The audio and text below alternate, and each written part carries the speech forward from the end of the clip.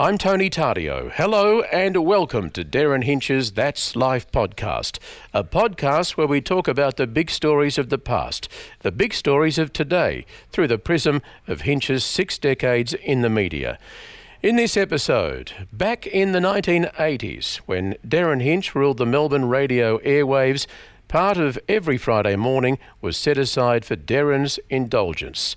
Now, stand by for the podcast version.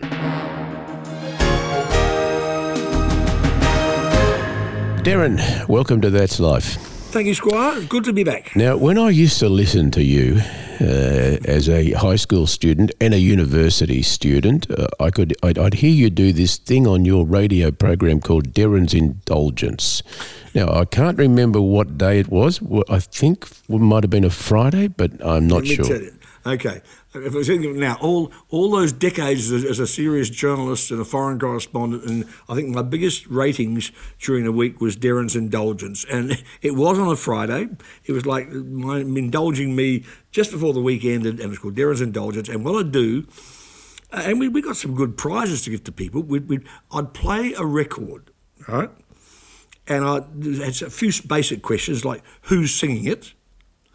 And then I'd have a couple of really nasty little hidden questions in there about the song. Now, I was thinking about this just the other day because Jim Steinman has died. And Jim Steinman wrote, people wouldn't even know who he was, but he wrote a lot of stuff for Meatloaf. He wrote Bat Out of Hell.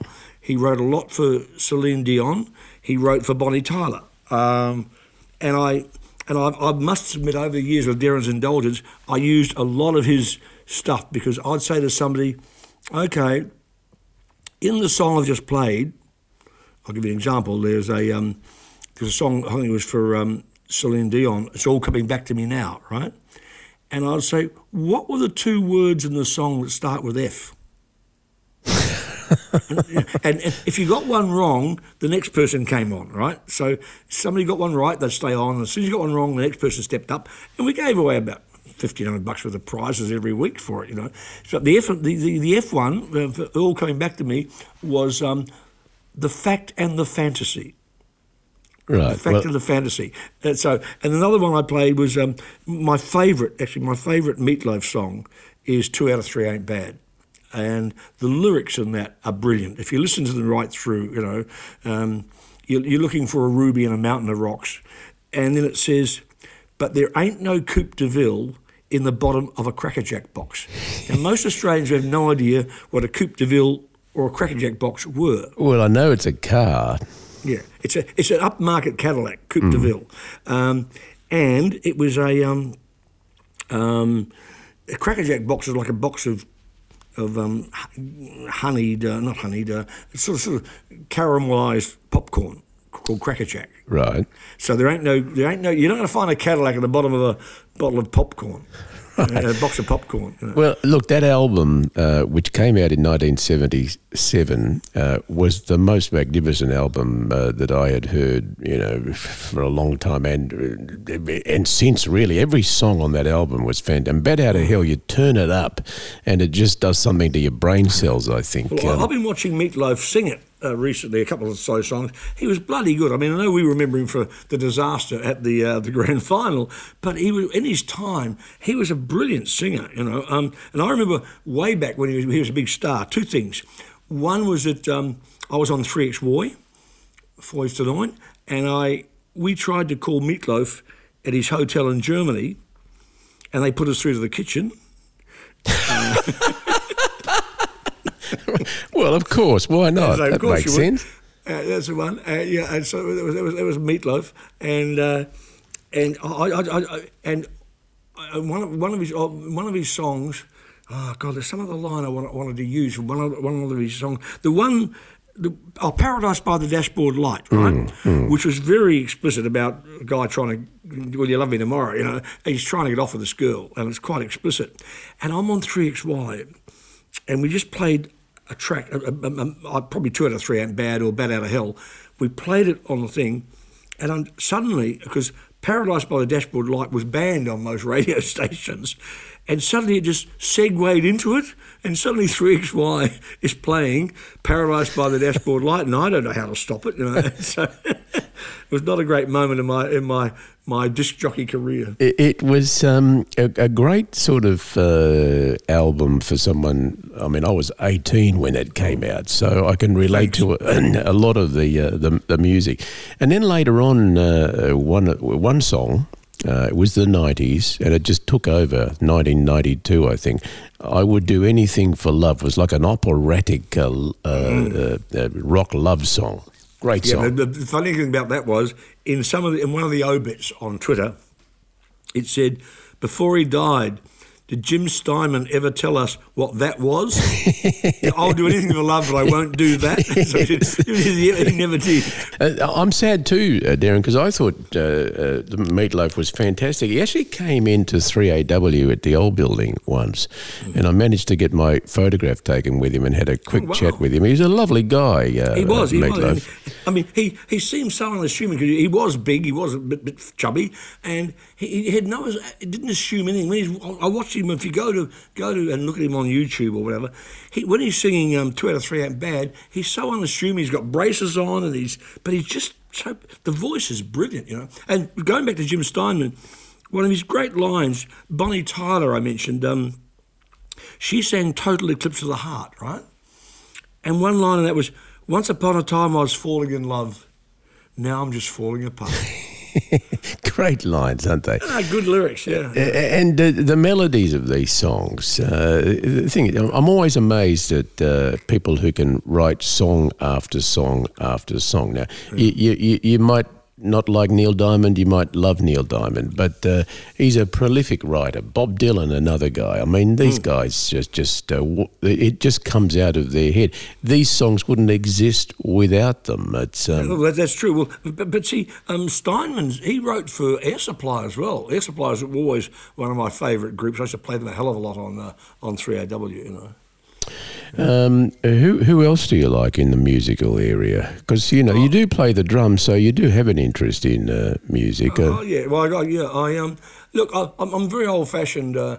People used to say that I love female singers, music to slash your wrist by. I mean, I love Jane Oliver, Barbra Streisand, Janissie, and on the male side, I like Harry Chapin. I like songs with, we used to say songs with words, songs with good lyrics, songs with good stories, you know. Yeah, well, Harry Chapin. Peter Allen with Tenterfield Sadler.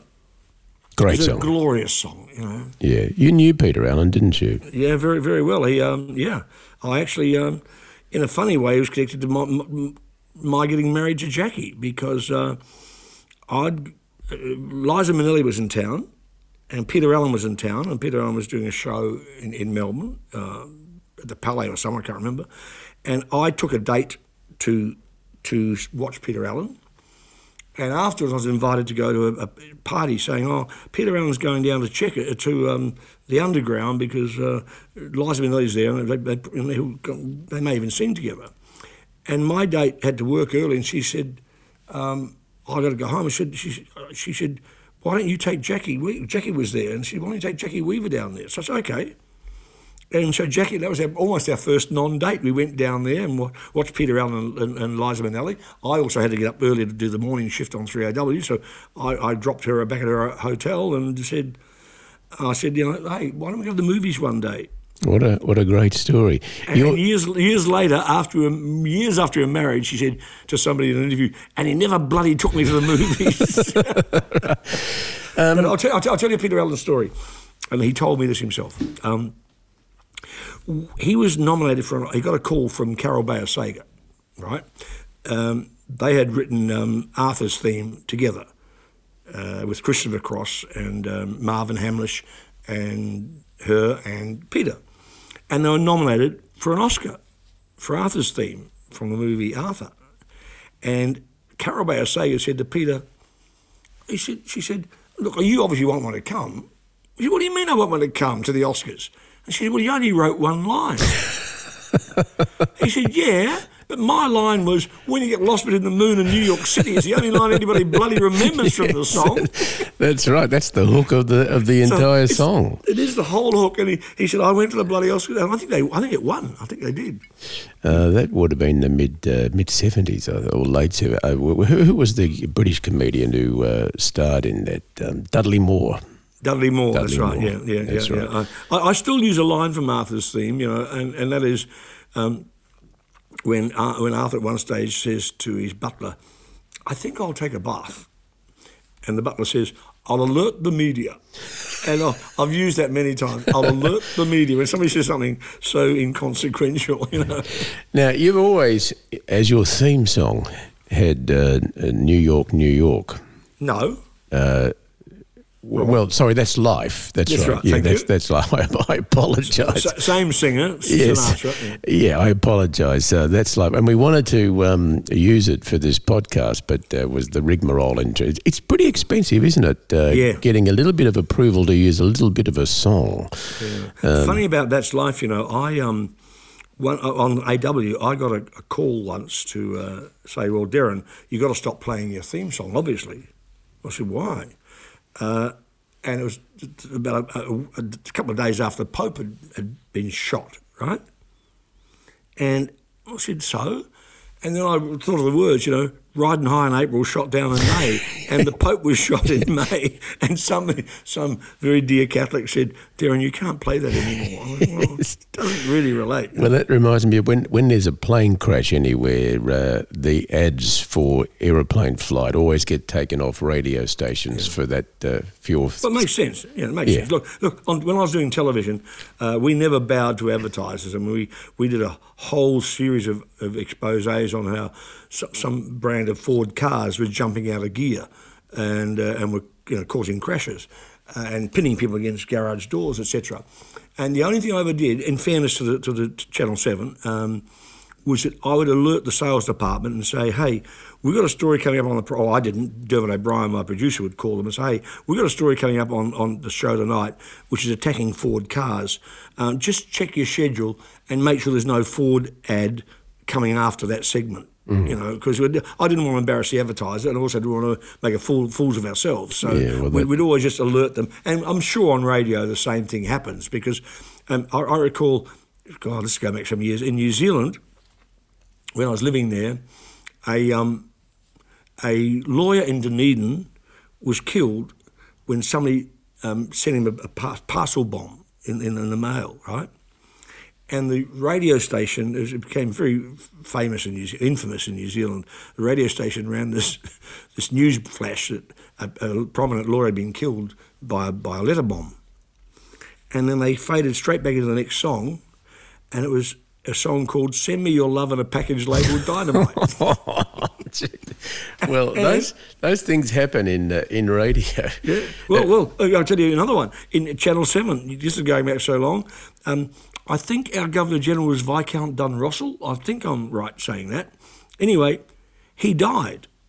And so the news story was that Viscount Dunrossell had died, and they went straight to a commercial, and it was a cigarette commercial saying, light up a Viscount, a Viscount, a Viscount. Well, it reminds me of when I was in Alice Springs, my first ever radio job, and our job was to do the funeral announcements. And you just, you had music that you would play at the beginning and then fade that down and then read all the dead people. And there's quite a few dead people in Alice Springs nearly every day. And then you're supposed to have a bit of a pause and then play an appropriate song. And back then, Patrick Hernandez had a big song. Do you remember what that was? Born to Be Alive. Oh, God. I once did that. Now, I didn't do it on purpose. It just happened like that. And but radio and television, those sort of snafus happen all the time, and you can't always stop them. Yeah, and that's live, so you can't take back what's just gone to air. It's just impossible to do. I wanted to ask you, Darren, that's life. Now, that's been associated with you for such a long time. How did you come upon deciding that as your theme song? Well, it was when I got back to Australia from America, and I was doing some stuff on TUE in Sydney, and I figured you have to have some sort of theme song. And I remember Bob Rogers had one for 60, 70 years. I'm not quite sure how, but it struck a nerve with me. Like, and it's like, I've been a puppet, a pauper, a pirate, a king, etc., etc. And it was like you'd always get back on your feet again, and it was a very positive song in a way. I loved the lyrics, and I loved the feeling of it, and I was a big Sinatra fan, and ironically it became just stuck with me. I mean, every morning I'd start good morning, having played a little bit of That's Life every day, Well, in many ways, it's like an anthem of your life because it tells the story of problems, issues, victories. I've been up and down and over and out, but I know one thing, you get back on your feet. And ironically, and this is a very quick plug for my new book, which will be coming out probably in July or August, with Hardy Grant.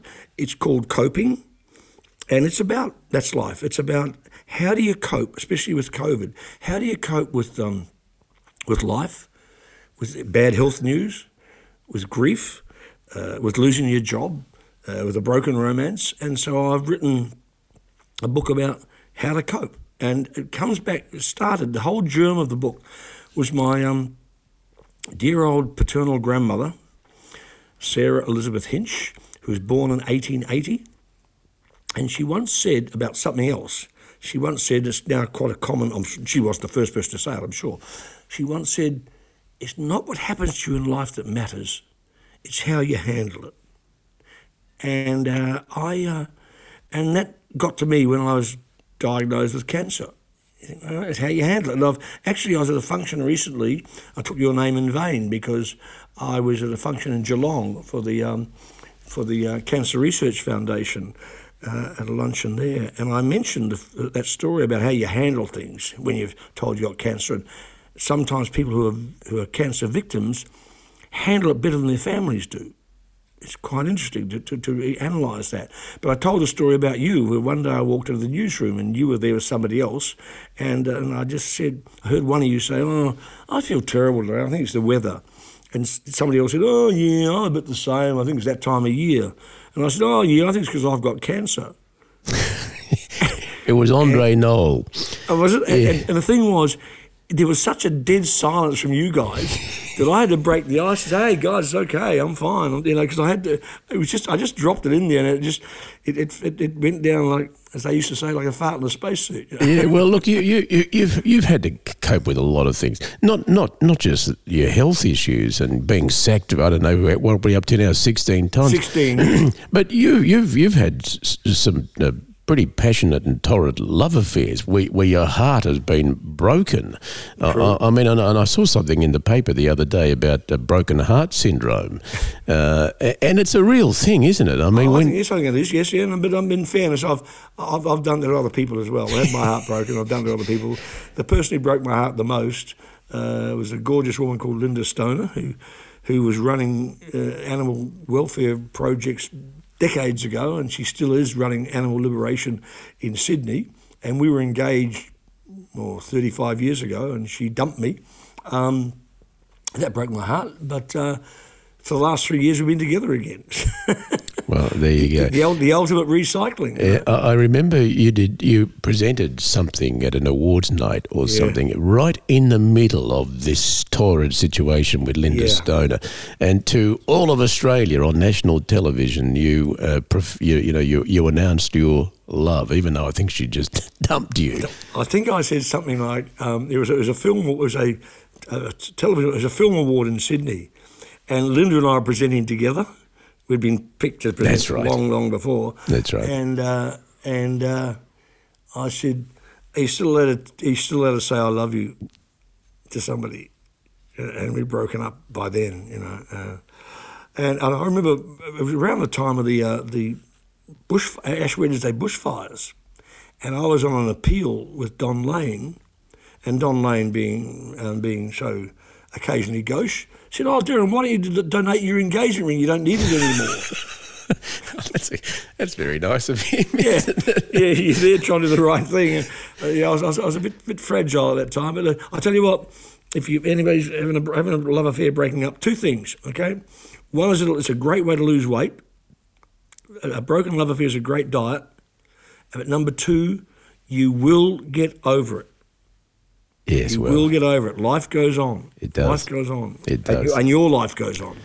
And a little bit sad at the time, but eventually, things come into perspective. Time is a great healer of things, isn't it? Yeah, it is actually. In the end, you think, especially, and I'm being very serious here, with young people. This is why you're so upset with teenage suicides.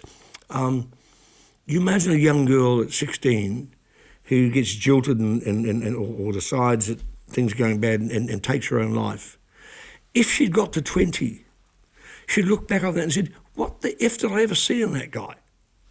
It did a bit more learning and a bit more life experience. It wasn't that important. It wasn't worth taking my life. And that really hits me when you hear about young kids, 15, 16, 17, who are topping themselves. It's just awful. It is a big issue in Australia, youth suicide. And I know a lot of money's been spent on trying to solve the issue. There's a lot more psychologists and a lot more money being spent on mental health. But young men in particular, it's quite an issue, isn't it? And there'd be nothing worse than being a parent of a child who's taken their life over something that they will eventually get over, and they've lost all those years ahead of them. And the other thing too, not only they've lost all those years, parents feel guilt. They feel, what could I have done? Why didn't I see this coming? What could I have done to prevent it? When often you can't. I've known of cases where a son has committed suicide and the parents haven't survived it together. They blame themselves, they blame each other, and they split. And it's a pond of dreadful ripples. It is. We mentioned That's Life before. Frank Sinatra, were you a fan at all of him? And did you ever meet Frank Sinatra? I never met him. I was a fan of his. I went when he did his last tour with Liza Minnelli here. I went to that.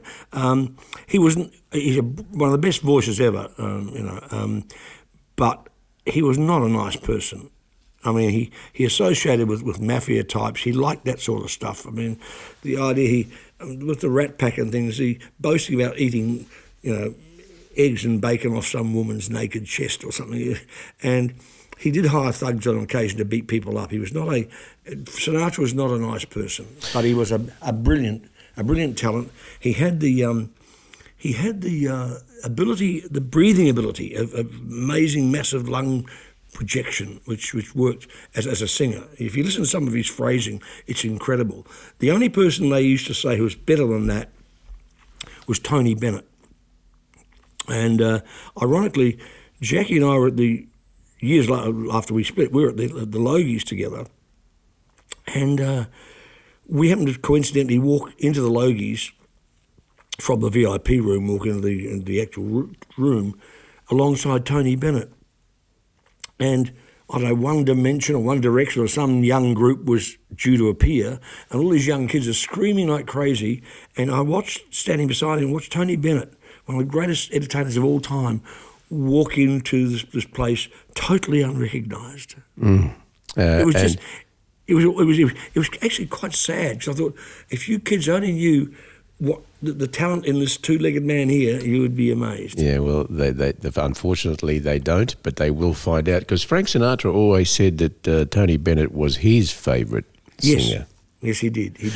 I went to Sicily about 4 or 5 years ago, and in the centre of Sicily, there's a town called Lercara Friddi, and that's Frank Sinatra's father's hometown. Oh, wow. And we went up to the piazza in the centre there where all the old guys sit. That's what I like to do when I go to Italy, because they're the friendliest guys. Yeah. And I said in Italian, this is the town of Frank Sinatra's father. And these old guys go, yeah. And they were only too happy to tell me the stories and help. And one of the guys goes, I can take you to the family home. So we walk up these cobblestone streets, turn left, right, all over the place. We come to this concrete, stone, old. I mean, it wasn't historic. It just looked old and run down. And there were 3 stairs going down to the to the road. And the old guy goes, well, Frank Sinatra's father walked down those 3 stairs as a 9-year-old boy in 1903 to go to America. And Frank was born in 1916, and a lady came out across the road and she hung out her clothing, and I said, did Frank Sinatra ever come back here? And she said, no, he never did, but his father came back. And as we were walking back, the old guy goes, and we're famous for somebody else too. Lucky Luciano came from this town. the mafia man. Yeah, so when you say about Frank and the mafia, he of course he knew them, because I can tell you. I'll tell you a Sinatra story. You talk about his father going to America. Frank Sinatra's mother became an abortionist in Hoboken, New Jersey. Yes. Yeah, well, she was from Genoa in Italy, so north. Okay. Yeah, she was involved in politics, Democrat politics, and stuff like that. But being Italian, I know when you come from the same town, of course you would know each other. You're paesani. Now, whether he's in the mafia or not in the mafia, you still would know who he was. And I'm always surprised that link to that town never was publicly more revealed, because Frank Sinatra always said he came from a town called Catania. That's where he said he came from, but no, he came from Lercara Friddi. Celine Dion. Which leads me to remind you, we are going to that Italian club you told me about and have some lunch, all right? Yeah, absolutely. Absolutely. Celine Dion, you mentioned a bit earlier, Darren, did you have any dealings with her? Because I know Bette Midler was someone you had some I knew Bette fairly well. Are you still in contact with her too, aren't you? Well, I sort of. I mean, she put a thing out on Twitter the other day saying, I've just turned 75, I can't believe it. And so I went direct mail back to her and just said, hey, Bet, I can sum up the world and the meaning of life in 79 Twitter characters. And the meaning of life in 79 characters is, inside every old person, there's a young person saying, what the fuck happened? And I've learned something else, which I've also put in my books. I've got a chapter on ageing and how you handle it and how you cope with it. And I've now realised, there are 3 stages of male life, Tony. Yeah. There's youth, there's middle age, and there's, gee, you're looking good. Isn't that true? Ain't that the truth? And since I've thought of that, the number of times somebody will walk up and say, gee, you're looking good. I'm that old, huh? We've been talking about death a lot, but I wanted to mention the passing of Walter Mondale. Yes. He was a vice president, I think, in the Jimmy Carter presidency. He was. And then he took on Reagan. Ronald Reagan, yeah. And, of course, there was that great line from Reagan when they were talking about each other's respective age, because Mondale was saying how Reagan was, I think he was only 71 or 72, Reagan, which by today's standards is young. Yeah. And what was Reagan's line? He said, I don't want to bring up the issue of age because I don't want to accentuate my opponent's inexperience. Yes, youth and inexperience, or something like that. Walter Mondale. A lot of Democrats, especially, say he was the best vice president ever. That he was a lowercase L liberal. He lost by one of the biggest margins to Ronald Reagan, and which brings me to something now. You've got Caitlyn Jenner is going to run for governor of California. Right? The former Bruce Jenner, who's now Caitlyn, she's announced recently she's going to run for the governor of California. And I think, well, it's not that crazy. I mean, you had an actor called Ronald Reagan ran for governor of California and then became president.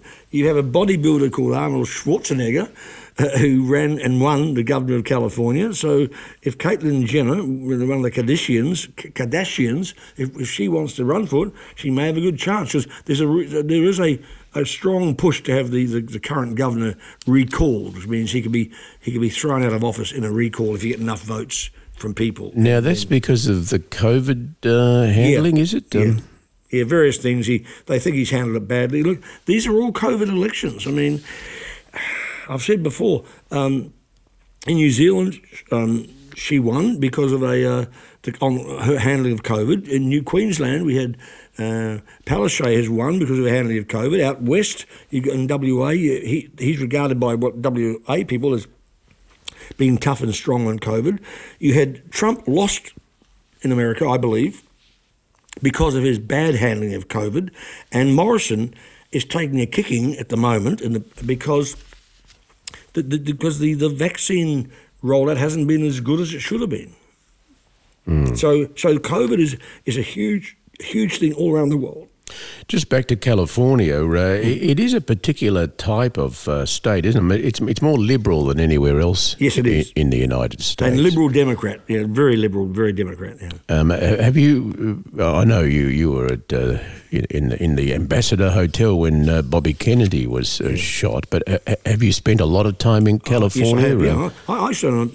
I bought an apartment block in California back in the '60s for $15,000. Holy jingoes! What, in Los Angeles? No, down south of Los Angeles. Yeah, Redondo Beach it was called. Wow! And I sold if only you owned it now, Darren. Yeah, I've owned it now. Yeah, can't believe it. And so that was that. But look, California. Mike Nichols, the director and playwright, he once had a great line about California. He once said, when it's 70 degrees in New York, it's 100 degrees in California. When it's such and such, it's 170. I'm ruining this joke now. How have I got it right? In the end, he says, there are 100,000 intelligent people in New York. There's 70 in California. So, you got the end. I missed the middle. Okay. Yeah. Well, look, I have been in the middle of an earthquake in California. 5.5 quake. But it's when it's warm in California. When it's freezing in New York, it's warm in California. I've been there in December. That was the second part of the joke. Okay. Listen, I was in an earthquake in California, and when the picture, I was in a hotel and the pictures fell off the walls and God knows what, but that was the one where more than 40 people died when a veterans hospital fell over. I was in a car, and we're the only car on this freeway driving, and there's nobody around. And I realised why, because suddenly in front of us there's a 3-foot gap in the freeway, and you had to gun your engine, your rental car, to get over it. Oh, gee! And we're doing this, and it was just the most awful time, But there used to be a joke that the reason why Howard Hughes bought so much of Las Vegas is when the big earthquake came because of the San Andreas Fault, Las Vegas would be the new West Coast.